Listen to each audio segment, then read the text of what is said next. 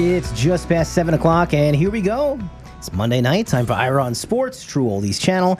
I'm Mike Balsamo. Usually we have a long, fun intro here where we recap where Ira's been. He's got some good stories. We'll get to that soon.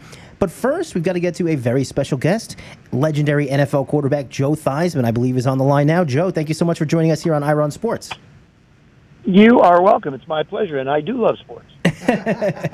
What's up, Vi? So, Joe, you have a book out, How to Be a Champion Every Day, 6 Timeless Keys to Success. I read it last night. I think I accomplished more today than I have any other day. There was such motivation. It was great. I loved it. But this is Super Bowl week. You are one of 33 people to ever have quarterbacked to win a Super Bowl. So you're one of those 33. There's been more U.S. presidents than been quarterbacks to win a Super Bowl. So heading into the Super Bowl, what was your feeling? You played in 2 of them. What was your feeling this final week before the big game? You know, it was interesting, Ira, because the first one, we only had 1 week. It was a strike season in 1982. So, you know, as soon as everybody went in as a wild card. As soon as we beat the Cowboys, we hopped on an airplane that Monday and headed for Pasadena. The second one, the one in Tampa against the Raiders, we had 2 weeks to get ready. And it was a different experience for us, but usually the first week, this past week, you try and take care of all of the tickets, the family reservations, a lot of what, you know, I guess would be considered distractions, so that now you get into this week and you start to focus. Tomorrow they'll have media day. I don't know if they had it today, but normally media day is on Tuesday. And then you try and get into, to say this is funny, a normal work week where you have your practice schedule, you have your time, you give the guys a time off, and you keep emphasizing to them that you've worked too hard to get this far to do something stupid that doesn't allow us to win. And you mentioned in the book about seizing the moment. You talk about One Moment in Time by Whitney Houston. When you're playing in this game, in the Super Bowl, do you ever say it's just another game? But do you think of it as just another game, or do you realize this is the Super Bowl, this is the final game? You know, it's become so much bigger. It was big back then. I mean, they put us on a stage where you had, you know, a lot of media from around the world, really more around the country than around the world back then. Now, all of a sudden, it's gigantic. I mean, it is worldwide. It is one of the most watched events in the world. Everybody knows you from different parts of the world. And it's hard not to understand exactly what the magnitude of it is, except for the fact that Jalen Hurts played at Alabama, then went to Oklahoma. So he's been exposed to a lot of media. Philadelphia, a lot of media. Patrick Mahomes, this is his 3rd trip in 4 years to the Super Bowl. So it's sort of like, you know, it's almost like a homecoming for him. I think if you had 2 quarterbacks that hadn't experienced this before, I would probably say that the moment is very, very unnerving at times, but not for these guys. They're used to dealing with a lot of questions. They're used to dealing with a big environment, and that's exactly what they're in right now. You talk about major colleges.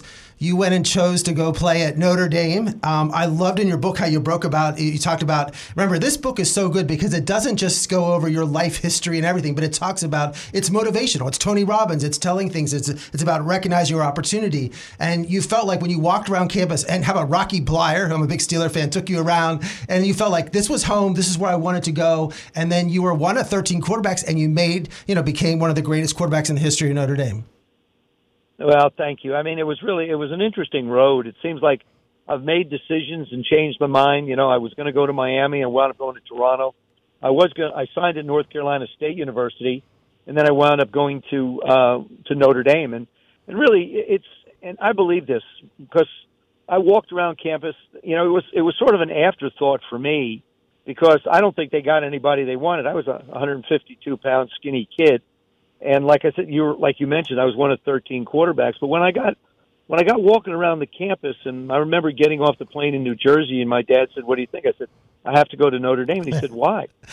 I said, "Dad, it just feels right." And that's really one of the things that I really try and mention in the book is quite often, if we trusted our gut, we'd probably be right a larger percentage than if we just decided to go through the analytics and all the different pros and cons and everything else. But our gut's a pretty good indicator. And, I really love doing the book. I appreciate us getting a chance to talk about it.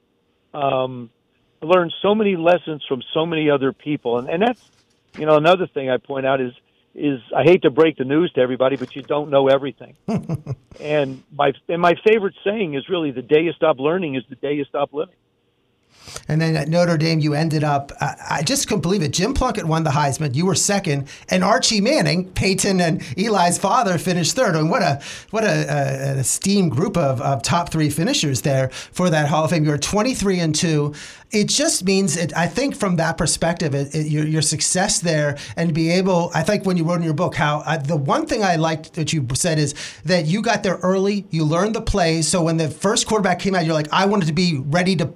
I want to know the plays before everybody else.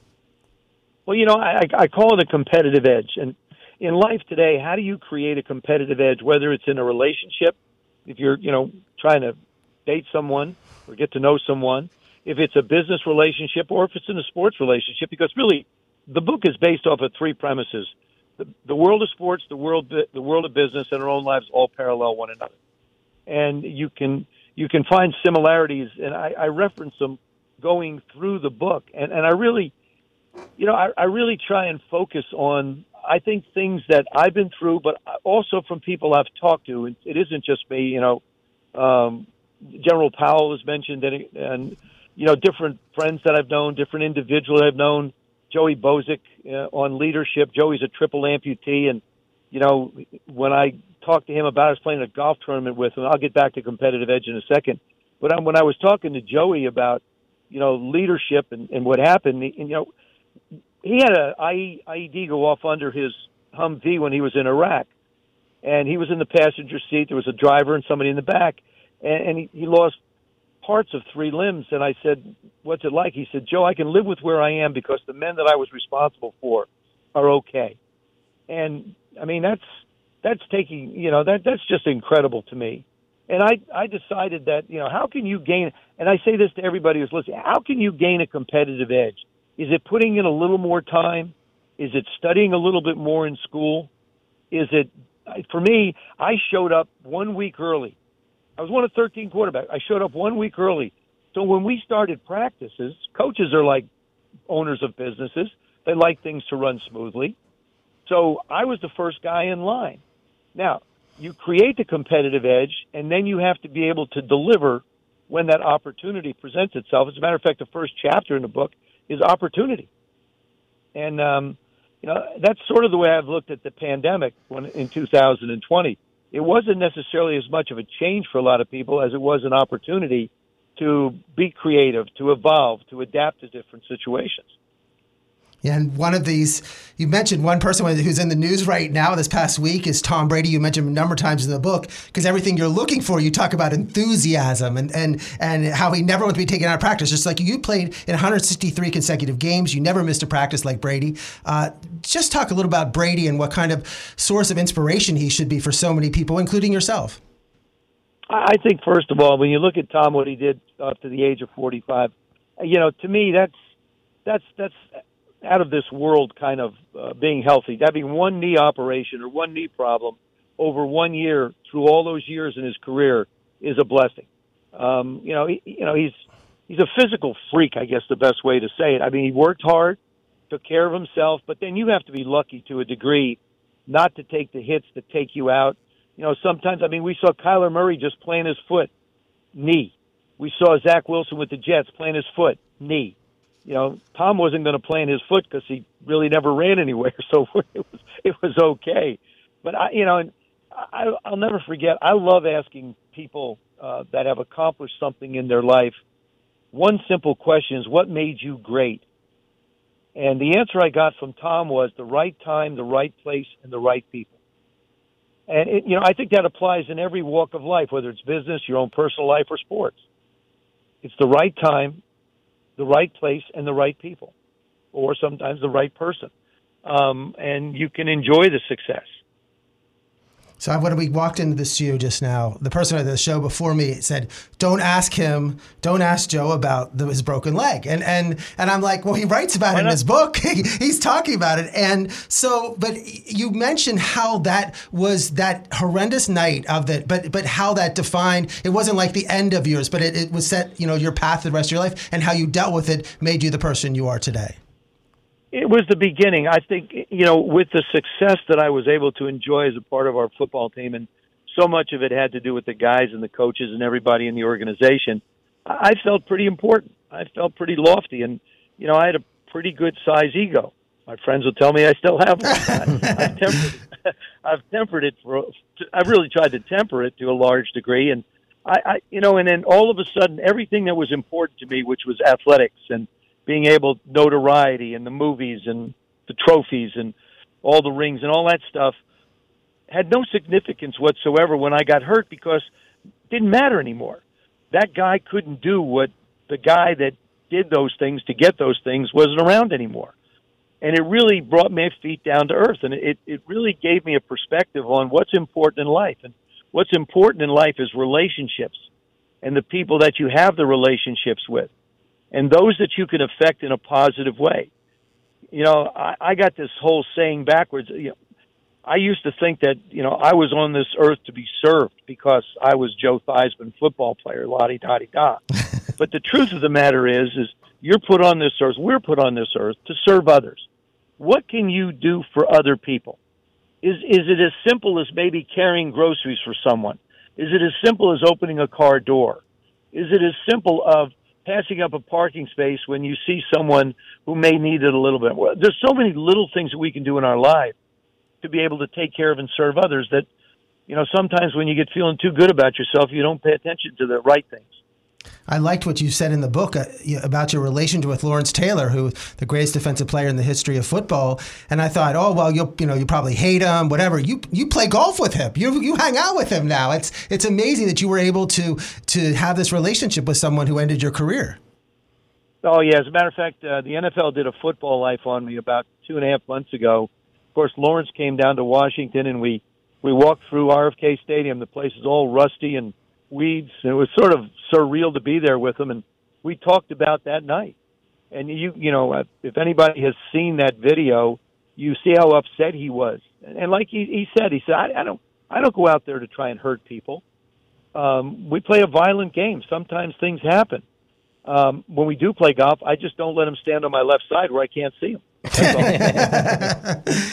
I did, and you did make a comment that I told my friend who had an injury, and he said, I agree with Joe 100%. You said you walked in your locker room months after your injury, walked in there, saw your locker, and a quarterback, Barkowski, was in it. Your stuff was in a box, and you said, my teammates became acquaintances. They weren't my teammates anymore. Right. They you're not part of the, you're always a relative, but you're not really part of the family. Those are the practices that you go through, the meetings, the ups and the downs, and those are all emotional as well as physical experiences that you go through. And then all of a sudden, you're really on the outside looking in, and they have to get ready to do their job. And there's no sense feeling sorry for yourself because you're not going to get any sympathy. It's a tough league. Football, I remember somebody said a long time ago, you may love football, but football doesn't love you back. It doesn't love you back. I mean, we see guys get cut, guys get released. You're talking about childhood dreams that all of a sudden never come to fruition. Guys don't make it in camp. You wanted to be a professional football player, and all of a sudden you can't because the opportunity didn't present itself, or maybe you weren't good enough. But to me, it was just an incredible ride. I mean, 15 years of professional football was just a wonderful experience and a growing experience for me, as it turns out. I have to ask this question because we're down here in South Florida. We're on 6 radio stations. You were drafted by Miami, but you told Don Shula no, and then went to Toronto instead. I'm a little confused with the story a little bit, but I think Don Shula, to tell him no, it takes a lot of strength, I guess, to tell him no. or stupidity, however you want to look at it. Actually, when I'd gone to Miami, I was drafted in the 4th round by Miami, and then I told them I would come. And then we got into I was doing my own contract. I didn't have an agent. So we got into a little bit of a dispute over disbursement of money. And then I flew to Toronto, and they said, hey, look, here's the deal. If you leave the country, it's off the table. So I signed. And I went back to South Bend, and I'll never forget Coach Parsegian called me at 6 a.m. saying, what have you done? I said, I signed with the Argonauts. He said, I know. Shula's on his way on a plane up here right now. Don flew up to South Bend and read me the riot act. And I'd become disillusioned with the process of spreading out a bonus that they wanted me to pay back if I didn't show up. And it was, 1967 was the beginning of the war, and it was 71, and I didn't know what was going to happen. I didn't want to be paying back bonus money. They finally did change the contract, but I wasn't familiar with all of that, the rhetoric that goes on when it comes to negotiations. And so I wound up 3 years in Toronto, and it was 71, 72, and 73. And for the Dolphin fans, they know what those years were like, unbelievable. Then Don traded my rights to George Allen for a number 1 pick, and I wound up in Washington. But the irony of this, and this is what I tell all the Dolphins fans, when I didn't go to Miami in 1971, Don went out and got Earl Morrall from the Baltimore Colts because he had him in Baltimore. Earl Morrall quarterbacked 9 of the games during the 1972 undefeated season. The backup quarterbacked those games. Theoretically, if I had been on that team, Earl Morrall would not have been there. And I don't know if I could have gone undefeated like Earl. So what I basically say to everybody down in South Florida that are Miami fans or anybody listening, you're welcome. Well, I just saw Larry Zonka on Thursday. We had him on our show a couple weeks ago, and I was looking at his Super Bowl ring, and I go, boy, that's make sure the ring's in this picture. We're doing a cover shoot for a magazine, and he goes, there's not many of those. He goes, there's only one of these, perfection. So that was a good. He's right.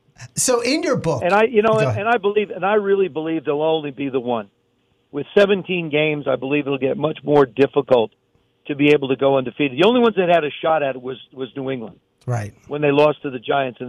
That's the only team that really had a shot, I think, at being able to match what the Dolphins did. And that's an incredible record. I mean, just you really stop and think about everything that goes on in football today, all the changes, all the people, all the injuries, the amount of games, all that's so different.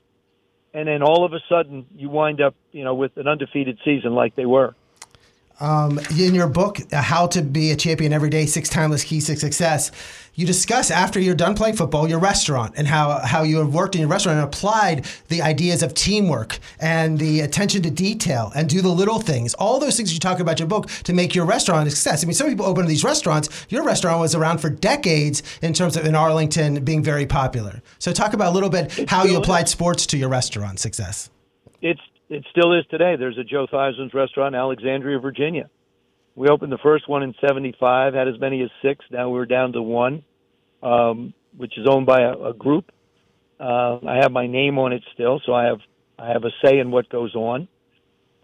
It's attention to detail probably more than anything. Of all the things you talk about, teamwork, helping one another, but it's the details. It's the little things. It's as simple as when I call the restaurant, I like them to answer the phone, Joe Theismann's restaurant, and then I like them to identify who they are. Because I just think it's a much more cordial way if you're talking to somebody on the phone if you can reference them by their first name. And from a business standpoint, if there's an issue at all, it makes it real easy to figure out who took the reservation or what happened, and you don't have to go hunting around looking for people. We spend so much time talking about the quarterback position that it's everything. It seems like that's all people talk about. You're an expert at being a quarterback, and I liked how you said it's the most dependent position. We think of the quarterbacks as the most super position, but you said it's the most dependent position on the team. Absolutely. I mean, if the offensive line doesn't block, if runners don't gain yards, if receivers don't catch balls, if defenses don't stop people, and you know what it's like, ask the Buffalo Bills what it's like if a kicker doesn't make a kick. So, I mean, it's, you really have to look at the position, I think, very objectively and say, you can't be successful without one. But if you have a really good one, there needs to be a team around it. And the classic example is San Francisco this year with Brock Purdy. That's a heck of a football team. And then all of a sudden, they're in the NFC Championship game and he gets hurt, and then they can't go anymore. I mean, and that's it. So it is. I really believe it is the most dependent position. And talk a little about Jalen Hurts, Patrick Mahomes, the two quarterbacks in the Super Bowl, and what you like about in terms of their success. And looking just at, both are such hard workers. I mean, it's great to have this Super Bowl with two great people like Hurts and Mahomes. Absolutely. I mean, they're both terrific young men, great work ethic, unique talents, unique skills, the ability to run but yet throw the football. I think a lot of them, a lot of what they do, they beat you with their brains. They're two smart guys. They know exactly what they need to do. The systems are not easy.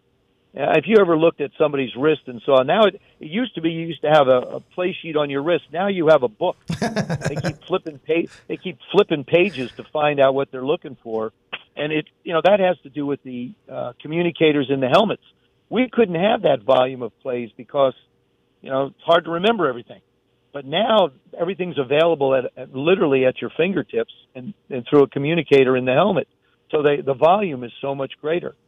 But, Jalen has been successful everywhere he's been, and people continue to say, well, he can't. Well, he can, and he did. Patrick, to me, I call Patrick, the human video game.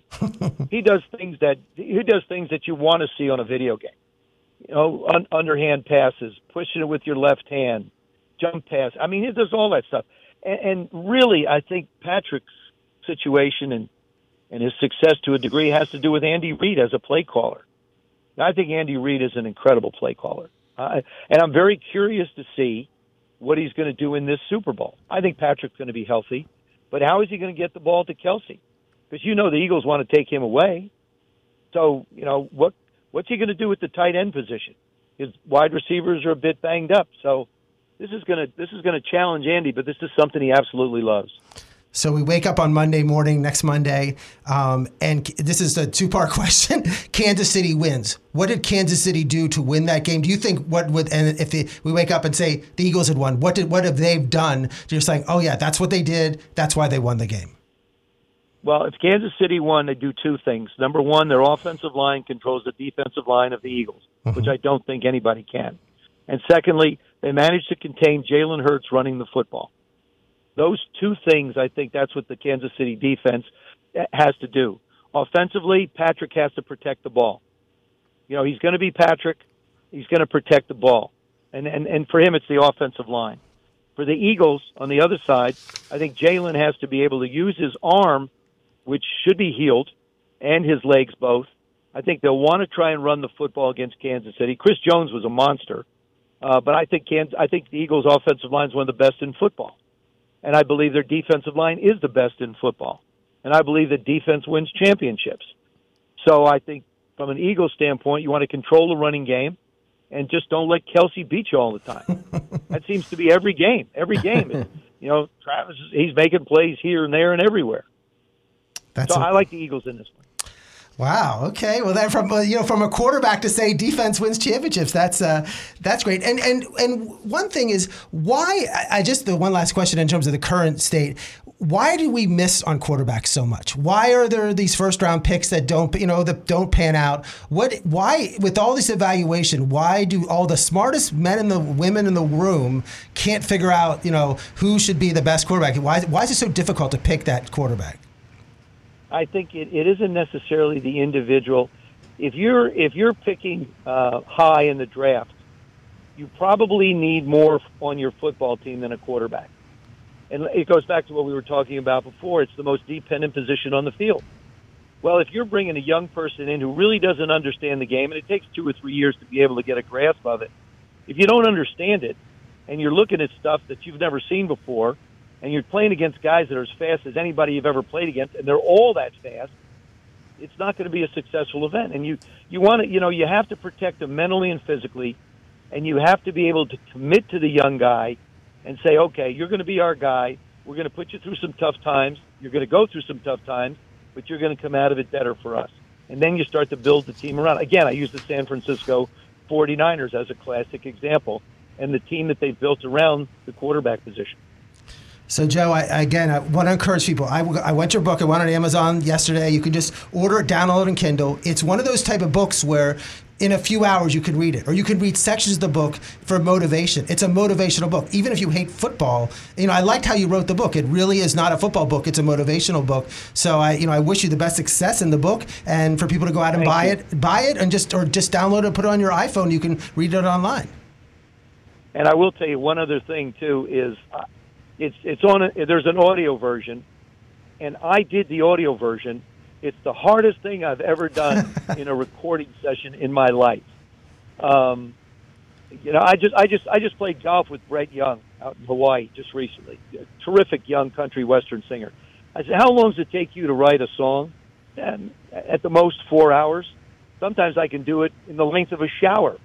And I'm thinking, wow. Man, it took me 5 sessions and 4 redos to be able to do the book. And by the way, I have a new. If anybody's interested, I have a new Twitter account. It's at Joe7Theismann.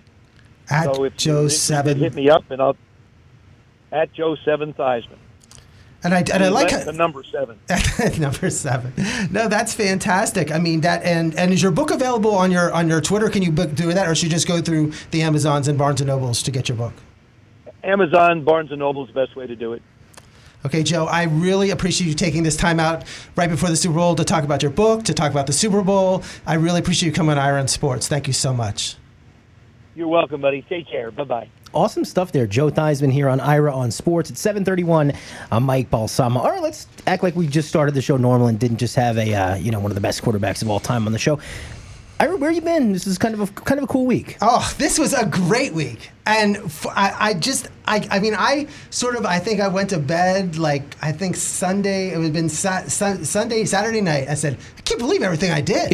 I mean, this is really a different type of week. One of the coolest things was that on Tuesday, I mentioned, if you just heard the interview with Joe Theismann, we had Larry Zonka on 2 weeks ago on the show. The Metropolitan Magazine is doing an article about him using our interview as a basis for the show. So using our interview as the basis for the article, and they were going to put it on the cover. So a photographer was going up there, and he lives at Oak Hill, which is 2.5 hours north of West Palm, and the photographer wanted to ride. So I said, look, I'll drive the photographer up. So we went up to his house, and he was so gracious, so nice. Audrey, his life partner, was there, and we took pictures for an hour. He's right on the water. He's a big fisherman and everything. It was just cool to spend time with him, and he told special stories and everything. It was just really cool, and he was one of the nicest people I could ever met, and so just relaxed. And it was he lives on the water, and dolphins are in the water in front of him. Now, we couldn't get any dolphins to come out, but that would have been so funny that one of the greatest Miami Dolphins of all time sits on a it's like a sound sort of with the ocean, and he goes, and the dolphins come right in front of him. The photographer must have been ready for that. I know. I wanted to say we got to get dolphins out here for this, so I think I was excited with that. That was Tuesday, and then Thursday we had Steve Mayer, who. From the NHL front office. From the NHL front office last week, talk about the NHL All-Star Game. So he was gracious enough to invite me to NHL Media Day. Wow, was that fun. We go down to the Harbor in Fort Lauderdale, the hotel. They had all the players outside right on the, where the ocean was, where the beach was. But they were on the beach, but they were in the hotel at the outside in the area where the pool and everything was. And you could just ask questions. And they were sitting in their little stands and with their names in front of them. And Jack Hughes was there, Vasilevsky, Coach Cassidy, Coach DeBoer. I got there a little, 15 minutes. I missed the first section of McDavid and Crosby, but it was pretty cool to spend time there with all the hockey media, asking questions, talking to the people. I was talking to Cassidy about Vegas and everything about what he enjoyed about Las Vegas and about the passion there. So that was pretty fun to go do that on Thursday, and then Saturday I went to the NHL All-Star, my first NHL All-Star game down in Sunrise, and what an experience that was. So did you happen to hear what Wayne Gretzky said about Jack Hughes? No. He said that he's if anyone's going to be the next Connor McDavid, it's him. He said he's fantastic. Wayne Gretzky said that, so that's a pretty big compliment. You got up close and personal with him, and also the best goalie on the planet in Andre Vasilevsky. So that was really cool. Well, and they asked Vasilevsky about Brady. Consider he plays in Tampa, so they were saying, "What about Brady's retirement?" And Vasilevsky was talking almost like a fan, like, "Oh my God, like here he is, the greatest goalie, Stanley Cup champion," and he's talking about Brady like a fan would talk about him, and being in Tampa with him. So he's like, "I got a jersey signed by him one time," and stuff like that. I mean, it was pretty cool. But I love that whole atmosphere and everything. And the game we start talking about right now. But I thought the game was weird in terms of you have 3-on-3 and the different divisions and everything. But I loved getting there super early. I love to get places super early. And then during the warm-ups, you have Sidney Crosby, Alex Ovechkin, and they're just shooting, passing the puck, shooting. They don't have their helmets on, so they're smiling, everything. And then I love Crosby. So Crosby's the most decorated, won all the Stanley Cups, MVPs, everything of a generation. And he's sitting there, and while the team is going and hitting the pucks in the goal, he's passing for 10 minutes. Like he's acting like the equipment manager. And then when they're all done, the goal is filled with pucks, and who cleans it out? They don't send someone else. Crosby comes over, and he's cleaning up all the pucks and putting them in a bucket. I mean, talk about amazing. Like, I just can't think. They're different breed of athletes. Can you see Aaron Judge, doing that with baseballs, cleaning up the batting cage? I do not think Aaron Judge is cleaning up his imagine seeing Aaron Rodgers fill up a Gatorade jug or something. No, I mean, it was so cool to be there. And then I was I was on the glass, on the ice, and behind the net. And I got some great videos, which on Ira Sports, so I got some good videos on that. But the Ovechkin-Crosby team lost. They played 2 10-minute periods, and they didn't get to play the final. So it's 10-10. They play 2 different games, and then the third game was the 2 winners. McDavid's team lost, and Ovechkin's and Crosby's teams lost. So I was a little upset about that. But Tshishuk, from the Florida Panthers won, so he was. I was going to say you got to see extra Sasha Barkov and Matthew Tkachuk as on their way to the Atlantic win. I'll tell you what, it was so weird though. Everybody, you could not go. I had my Iron Sports shirt on. You could not be there if you didn't have a jersey from a team, and it wasn't just Florida Panthers. There was everyone. I sat around New York Ranger. I can't tell you who was the most popular. I mean, I saw as many. Everything, Dallas Stars, everybody was there. And these people traveled. This isn't like local Florida people that I just happened to be a Dallas Star. People flew in for this. This was great for the whole area, and it was fantastic. And I get the kids, and they had every mascot from every team. So 30-some mascots running around in the stands. Every kid's getting the pictures with every mascot. It was pretty cool. It was a great atmosphere, and I liked it a lot. I thought it was fun being there. It was great for sports, and we talked about hockey with the young generation. Boy, they loved it. I mean, the stadium was full of kids. I mean, they just liked the whole thing, and the mascots were fantastic. So it's interesting. Yes, definitely check out all the pictures and videos Ira got at Ira on Sports across social media. You brought it up last week when we were speaking with Steve Mayer from the NHL.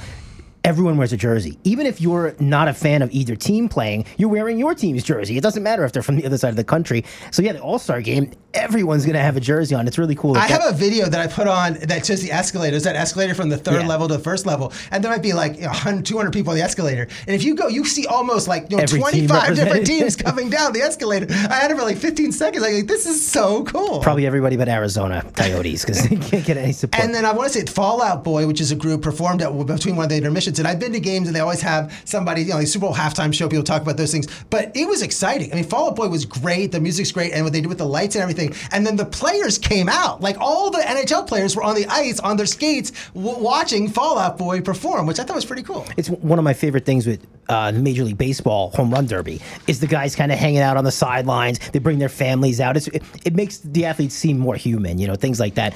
What do you think of the actual gameplay? If people aren't familiar, the NHL changes up their format all the time. So what they did this year was 4 teams. Each conference got a team, played 3-on-3s. Some teams only had 6 defensemen. They were just stacking forwards. The games were high scoring. I mean, we were seeing it was just 20 minutes, and we were seeing 7-6 scores like this. I thought it was really cool. I like seeing the wide open ice and a lot of theatrics. Yeah, I felt bad for the goalies. I mean, they were getting smashed because it was people were just standing in front of them and just pounding. I mean, it was it felt in some way unfair. But no, it was exciting from that perspective. I said the only thing I wish was that McDavid and Crosby and Ovechkin would have made it to the final, advanced to the final one. It's Ira on Sports, True Oldies channel. I'm Mike Balsamo. Let's switch over to the NBA, Ira. And I have a feeling, after the Super Bowl, we'll be talking a lot of NBA as things start ramping up. I know you feel bad that we've neglected it a couple of weeks. Just too much other stuff to talk about. Let's start with LeBron because you had this planned out weeks ago. You're going to be at his record when he breaks the scoring record. I was at LeBron's record when when he passed Kobe in Philadelphia. Remember, he passed Kobe in 2020. It was 2020. And then after that happened, then Kobe died. It was like that next day Kobe died, which is just horrendous in terms of, I was in Philadelphia for the game where he passed Kobe. Of course, he passed Jordan, all that. There's only been 2, 4, 6 players that have had the all-time NBA scoring record. Joe Fulks had it. He was the first. I guess he scored. I don't know how they count him, but scored the first basket, and he held it for 6 years. Then George Mikan held it in 1952 to 64, 12 years. Dolph Schayes had it for a couple of years. Bob Pettit, and then Wilt Chamberlain had the record for 18 years. Wilt Chamberlain, and then Kareem. So you're talking about a scoring record. This is really big because it's been the last 3 have been Wilt, Kareem, and now LeBron is going to pass it. He's 36 points away.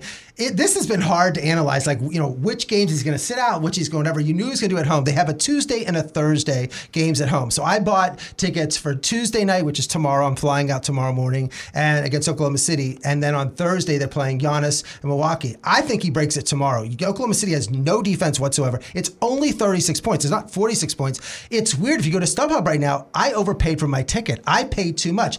Everyone thinks he's going to break it on Thursday. I really think it's going to be Tuesday because I think he's going to get, it's not like when I was chasing Aaron Judge trying to hit a home run. He could score 36 in the first half. Yeah. If they wanted to, they could feed him the ball. If he wants to do it, he will do it in that game. And I think Thursday is weird. Thursday's the NBA trade deadline, so that's going to be a weird day anyway. I don't think they should even play basketball on the NBA trade deadline days. I think that's a mistake. Also, someone made a comment that Kareem's going to be there. He's not going to be there Tuesday. I don't think LeBron has had words with Kareem. I don't think that matters to him so much. I think he's going to go for it. I actually think he's breaking it on tomorrow night. So that's why I'm getting up and having a plane at 7 in the morning tomorrow, flying to LA, because I think it's going to be tomorrow night, even though if you look at StubHub, it's like triple the ticket. And look at the odds and the bookies. I mean, Caesars has the odds on Thursday, but it's only 36 points. If it's triple on Thursday, take a gamble here and just sell your ticket, Ira. I know. I still, because what if he doesn't? Then I need to have it.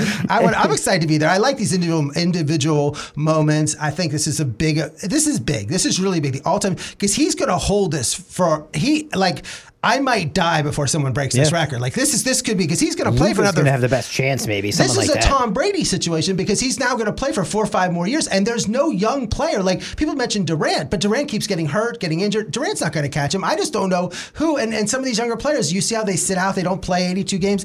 I'm telling you, he might hold his record for 30, 40 years. I saw someone bring up a good point today about LeBron in this situation. Not a knock on him or anything compared to Kareem, but he got a 4-year head start on Kareem by not going to college. Not going to college, and the 3-point shots, which is a big thing, because he's able to take the 3-point shooting, and that adds, I think, another 3,000 I think points. Kareem had 1 in his career. Yeah, 1 in his career, and he's 3,000. Even when you compare it to other players, like Jordan didn't have many 3-point shots, because people didn't shoot the 3 back in those days. Now they shoot them a lot. So that is, if they added a 5 and 6-point play, then it's really not fair. Then LeBron would complain. It's like they're doing this. But no, I think it's pretty cool. I want to be there for this. It'll be a great atmosphere. And I was there at Kobe. Look, I've been at some big games at Staples Crypto. I was at Kobe's last game. So it'll be exciting to see there. So, Ira, your boy, one of your favorite players, Kyrie Irving, traded from the Brooklyn Nets in what was arguably the worst Big Three ever assembled. It's now completely disbanded. Kyrie's going to Dallas Mavericks. I didn't see this one coming. No, I mean, I think Kyrie's the most overrated player in all of sports, and maybe in my lifetime. Everyone keeps saying, Stephen A goes, he's he's the best player in basketball. Oh, I just can't. He was 3. I just want to go, give me 30 seconds. I'm going to go real fast. 3 years, he was on the Cavs, no LeBron. His record was 21 wins, 24 wins, 33 wins. He only played 50, 59, 71 games. So 3 years without LeBron was terrible. LeBron comes there. They take to the NBA Finals, but he got hurt, so he couldn't play in that. The next year, Kyrie had the shot, so he has a great shot. That's so great. But the next year, he doesn't even talk. They make it to the finals, but Kyrie's not even talking to LeBron. They end up losing in 5. But in those years, I mean, he played, that was his best, 75, 53 games, 72 games. But then he's on this great team with LeBron James. I want to trade. So he demands a trade to Boston. So they trade him to Boston. And he goes in 2017, they lost the conference finals to the Cavs. Kyrie didn't play. He only played 60 games. It was just Tatum and Brown. They make it to the finals. The next year was a disaster. He played 60-some games. They lose to Bucks. He was terrible with that. So then he wants out of Boston and signs as free agent now with Brooklyn. First of all, he said he was going to sign with Boston. Yeah. I'm going to resign. I'm going to be with the team. But then he backs away from his announcement that he made in front of all the fans. Then he goes to Brooklyn. of course, you know what's happened here in Brooklyn. He brings Kevin Durant with him. Well, they want to sign Durant. They said, we need to sign Kyrie too. Kyrie played 20 games his first year. They went in a bubble. He didn't want to play in the bubble. The next year, he played 54 games. They got hurt in the playoffs. They lost in 7 to the Bucks, but he wasn't playing that. Then the whole vaccination issue. The next year, he only played 29 games. And this year, he started the year with the anti-Semitic comment. And then now we have demanding a trade. So he's played in Brooklyn 103 out of 236 games. In 11 years, he's really only finished the year 4 times that he's actually had in playoffs. Analyze? And Harden comes there. They trade everything to get Harden. Harden's there. He's like, I want out. I don't want to play with this. He doesn't want to play with Tatum. He doesn't want to play with Brown. He doesn't want to play with LeBron. He doesn't want to play with Kevin Durant. I mean, he doesn't want to play with Harden. And now he's going to go to Luka in Dallas. And I was just saw Dallas 3 weeks ago. And Luka's the most ball-dominating. If you go to like a high school basketball game and see guy dribbles, Luka dribbles the entire time. Like the entire time. The ball's always in his hands. And Kyrie needs the ball. Like this is not like Klay Thompson would be perfect with Luka. This is the worst. I can't think of a worse match. And this is what Dallas wanted. They got it, but they only have it for 1 year. The one thing is they dumped Dinwiddie's salary and Finney-Smith's, which are salaries that go in for a couple more years. So they will have, if they don't re-sign Kyrie, he have $40 million in cap room. But I just think Luka doesn't play a lot of defense at all, and Kyrie doesn't play defense. This is gonna be a disaster. Like it doesn't. To me, it means it's not gonna. They're not gonna go to the finals because of this. When I first saw it, that was my thought process. Like, how does this make them better? You can't just put 2 ball-dominant guys on one team, trade away all your defense, and think that you're somehow better. They're not looking like a top team as it is anyway, but I think they got worse through this trade of acquiring Kyrie. Right. Well, Kyrie demanded more money. He wanted a 4-year, $200 million. And I was shocked. I thought no one's going to give him more than a year contract. And supposedly the Nets were close to doing it, but they wanted the 3rd or 4th year guaranteed if he wins the title and all this other stuff. So he was upset about that. So that's why he demanded trade. But he wanted to go to the Lakers. Surprising, LeBron wants him now at the Lakers. And he fits with LeBron because LeBron likes to pass the ball. LeBron doesn't need to have the ball all the time. That's why that would have been a perfect set. But I think the Nets just did not want to give Tyree his wish. They say, that's okay, the report today. We're gonna send you to Dallas. Enjoy yourself. And he says all the right things now. But he had been playing well the last 2 weeks. They had won 18 out of 20 games, and everyone's like, oh boy, Kyrie's bought in. He's really playing well. And then the trade demand comes, and the Nets finally said, okay, you're done, and go away. I wonder what Luka's thinking. Like he wanted him. Yeah, of course he's going to say that after the fact. They said he wanted him, but he wanted it there. He's never had the star, but he couldn't play with Porzingis. Luka's a hard player. I think I said when watching him, you just need shooters around him because this is same not thing Luka should want. Just get me some guys to shoot and play defense and let me run everything. Basically, what Kyrie wants to do. Luka doesn't move without the ball. Like when he throws the ball, it's not like he's so super fast. Like he's amazing with the ball. Like I've never seen someone that quick. But when he doesn't have the ball, it's not like he's running around and going. Like he needs to have the ball the whole time. He's a great passer, and Kyrie's going to be like, I saw the one video. It's like Kyrie's going to be like Antonio Brown when he doesn't get the ball. Like he's going to run out of the stadium. Like again, Kyrie's never played with someone. I mean, Kevin Durant is not a ball hog. Like Kevin Durant likes to pass the ball. Kevin Durant's a spot up shooter, but Kyrie's never played with someone. There's no one like Luka, but he's never played one even close to him. Ira on Sports, True Oldies channel. I'm Mike Balsamo at 747. Don't forget, you got Ira anywhere on social media at Ira on Sports. Any other trades you could see going down, Ira? Like you said, we're 3 days away from the trade deadline. There's a couple of teams I think that adding the right piece could put them at least into the conference championship situation. What would you like to see or predict to see? I don't know what's going to happen. I'm excited with it. I think Thursday, that's why I don't think they should be playing games at all because I think you're going to see some moves. It's weird. San Antonio, Charlotte, Orlando, Houston, Detroit. Those are 5 teams. All those 5 teams are trying to tank for this Victor Wembanyama, who is from France, who's they consider the next LeBron James, who's 7'4", does everything. I've seen him palm a ball with 2 fingers. Palms the ball with 2 fingers, can shoot, does all is better than Luka. All these other things they talk about. He's the best player in Europe right now, and he's like 19 years old. So they're all tanking. But also, besides him, there's a bunch of players in the G League that are really good that haven't played college basketball. So if you're watching college basketball, I don't see any great guys. Well, they're all in the G League that you're not watching on TV anyway. So you have those 5 teams that are totally tanked. So they'll trade anybody. But it's hard to find from San Antonio, Charlotte, Orlando, Houston, Detroit, any, Eric Gordon from Houston. They don't really have the young guy. That's why they're so bad. They don't have really one to trade. So really you're looking, will Toronto make a trade? Toronto's sort of on the 10th or 11th seed right now. Would Toronto get rid of Fred VanVleet, OJ Anunoby, some of their stars players, or would they try to say, look, let's keep our team together and go for it? And then also the issue about Durant, like could the Nets, could something big go down? Could Durant actually get traded now that Kyrie Kyrie left, is Durant, who demanded a trade when the season started. Now he's signed for 3 more years. Would they could get a big trade with him? Is that they mentioned the trade with the Celtics for Jalen? Who knows what's going to happen? I'm excited. Maybe nothing will happen, but it is pretty cool to see. We didn't think. Look, no one saw in the NFL all the trades that were Tyreek Hill and everything, all those trades that went down. So it'll be interesting to see what happens this week with that. How do we look here? I think we're about 50 games into the season, so further than we think. Things are starting to shape up for the playoffs. Yeah, like right now, it's really Boston and Milwaukee are the 2 best teams in the East, and the Sixers are right behind them. But I just think it's Boston and Milwaukee. Cavaliers are playing well. The Heat are in 6th seed, but they've lost 2 in a row. They're 8.5 back. The Heat, I think, are trying to make moves. They're trying to do something, but it's hard to shake something up. They are. I think they would love to get Van Fleet. I think they're trying to do something, but I think that's one thing. The Hawks, Bulls. It's just the East is one thing. The West, Denver is 4.5 games ahead of Memphis. Now Memphis is this feel-good story with John Morant, but it seems like they are. If you turn the TV on, there's a fight. It's Memphis was involved. Now I defended them against Shannon Sharp, but it seems like everywhere Memphis goes, they're getting in fights. They just got in a fight with the Cleveland and everything. It's really messy what's happening in Memphis. And then Sacramento was the third seed. I love Sacramento. Great young team with Fox and Sabonis, but they're not going to go to the finals. But that's the teams like you have the Clippers, the Suns. I like Golden State because, again, these teams, no one is playing. Everyone's taking load management. Everybody's off. So you got to look to see when they're healthy. And I just think Denver seems to be. They're up 4.5. And I think Golden State, if Curry got injured, if he comes back in about a month, I still like Golden State. But Denver should be the favorite coming out of the West and Boston, Milwaukee in the East. Let's go to golf here, Ira. And, we're doing the Pebble Beach Pro-Am this week. A lot of people don't like the Pro-Am. I do.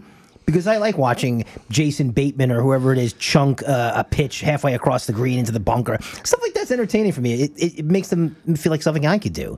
So maybe I should be at Pebble Beach, in one of these Pro-Ams. Aaron Rodgers won the Pro-Am, though. So, Aaron Rodgers can't win the Super Bowl championship, Super Bowl title, but he won the Pro-Am. Josh Allen said he couldn't play in the Pro Bowl and then shows up at Pebble Beach for that. What are we looking at here? I know the Honda Classic's right on the horizon, but we've got some great tournaments before that. Waste Management in Phoenix. So it's great that they have the Super Bowl and the Waste Management, which is all the PGA players are going to play there. Then the Genesis the next week, which is in LA, which is Tigers Tour, which everybody plays in. The Honda is the following week, and we just the field came out, and their best player is Billy Horschel, Sungjae Im, Sepp Straka. These are no big name is playing in this tournament at the Honda. It has been because it's only offering $8 million. You have Phoenix at $20 million, Genesis 20, Honda at 8, and then Bay Hill has $20 million, and the players is 25. So this is who knows what's going to happen in the Honda, but this is of course the worst field. You can't sell this field to anyone. It's the worst field. Even Ricky Fowler, who seems like playing here my entire life, isn't committed to play in the tournament. Yeah, and normally we'd have Brooks Koepka. He's not on the PGA Tour anymore. Daniel Berger, the Jupiter kid, he's not going to play due to injury.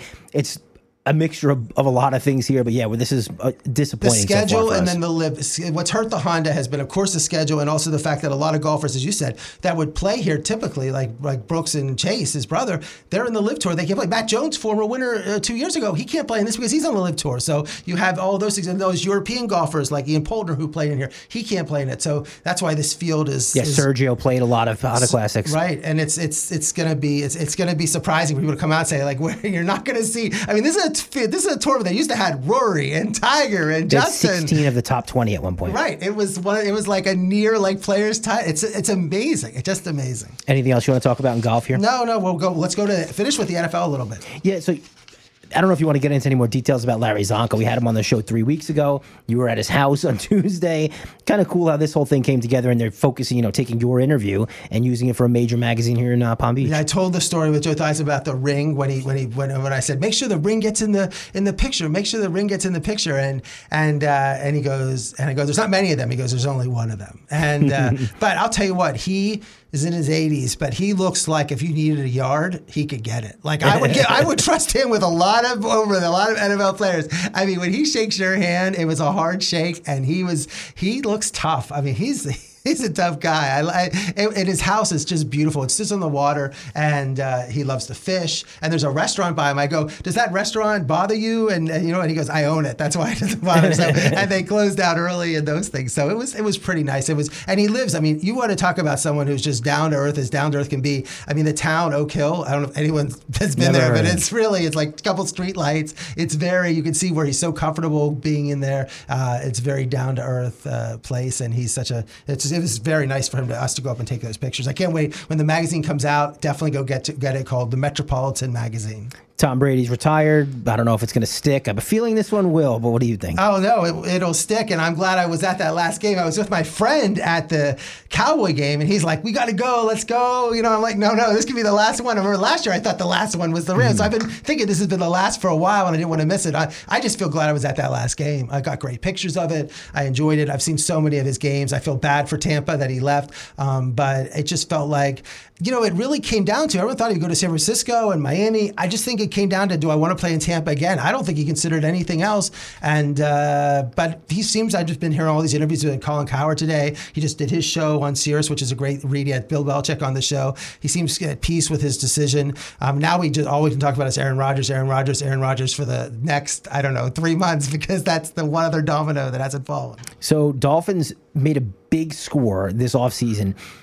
I think the defense, when they were on that nice winning streak, the defense wasn't really playing up to their end of the bargain, and they're a pretty talented defense. Bringing in Vic Fangio should shore that stuff up. This is going to be huge. We're mentioning this now. I know the Dolphins don't play again until September, but as any draft choice they make, this is Vic Fangio is considered the architect of all the current way the NFL plays defense.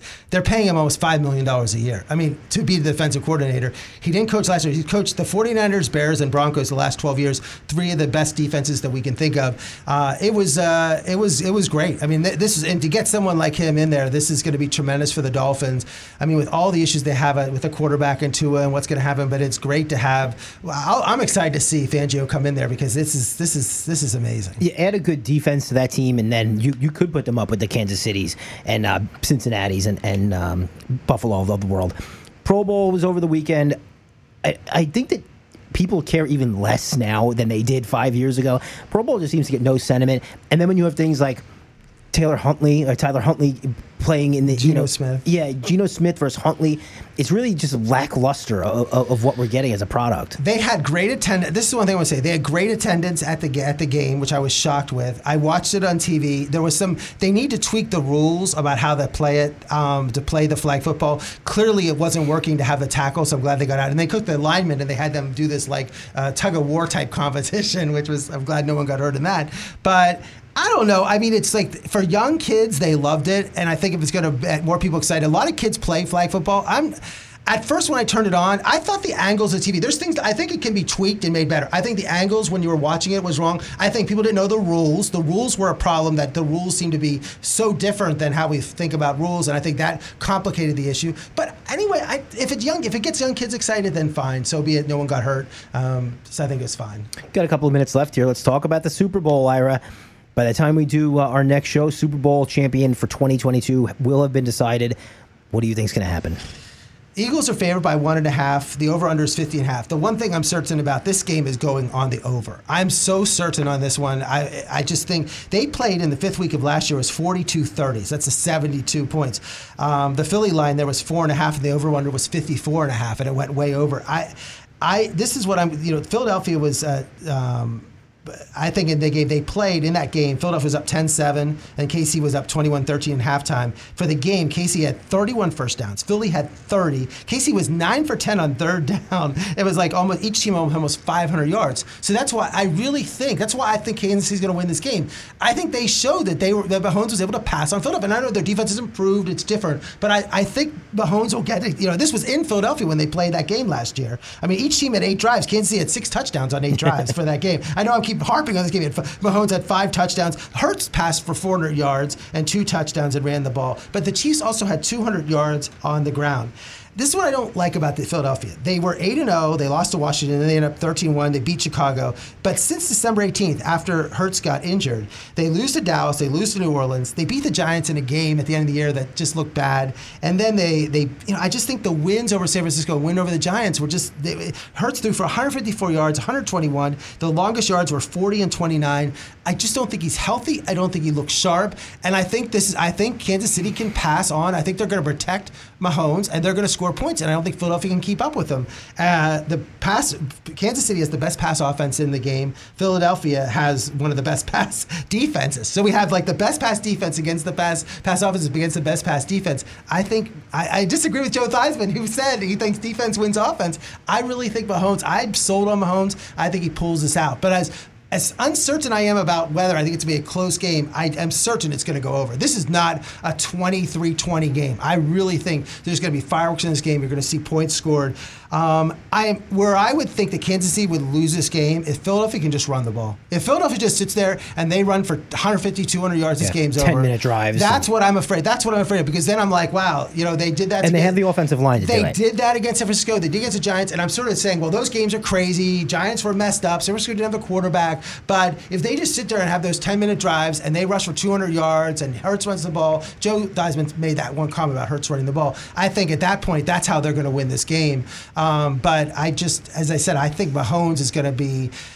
I think you're going to see fireworks in this game from Mahomes. I think he's going to pass for 300-400 yards. I think he's going to have touchdowns. I think he's going to make miracles. He's been in the Super Bowl third time in the Super Bowl. So I'm looking for a magical performance from him.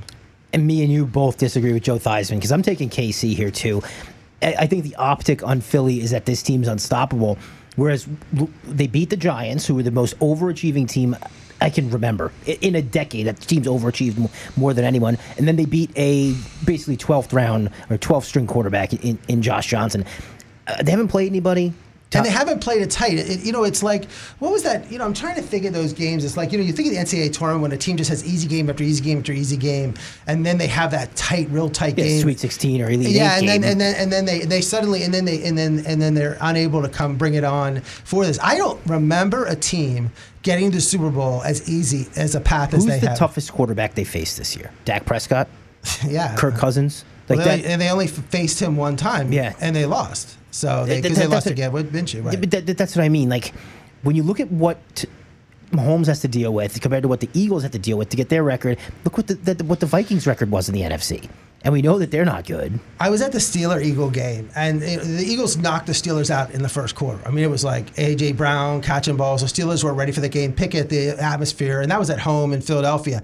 Again, Kansas City's they're not going to get knocked out. I mean, even if Mahomes is down 21-3, you still think he can come back and win. He's got a quarter, yeah. This is not Brock Purdy. The idea is that they're going to keep coming. They're going to keep throwing. I think that Mahomes' loss to the Buccaneers in the Super Bowl is going to help him for this game, because I think I think he panicked a little bit. He saw his offensive line broke down. I think he's a better quarterback than he was 2 years ago, and I think you're going to see this elite. I think you're going to see Mahomes put the stamp on that. Like, I'm not saying he's the GOAT and next GOAT is far away, but I think this is a. But if he doesn't, then the Eagles have shown that this offensive line is just so dominant, and their defensive line is so dominant, and it's a great win. And then you're looking at the Eagles. And you're like, wow, I mean, they're just going to keep running it back, because Hurts is only going to get better as a quarterback, and we'll see what happens. We are just about out of time. Thank you so much to Joe Theismann for joining us here on Ira on Sports. He's Ira. I'm Mike. Let's talk next Monday night, Ira on Sports.